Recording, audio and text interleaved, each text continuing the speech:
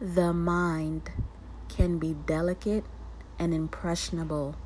Everything you think, you become.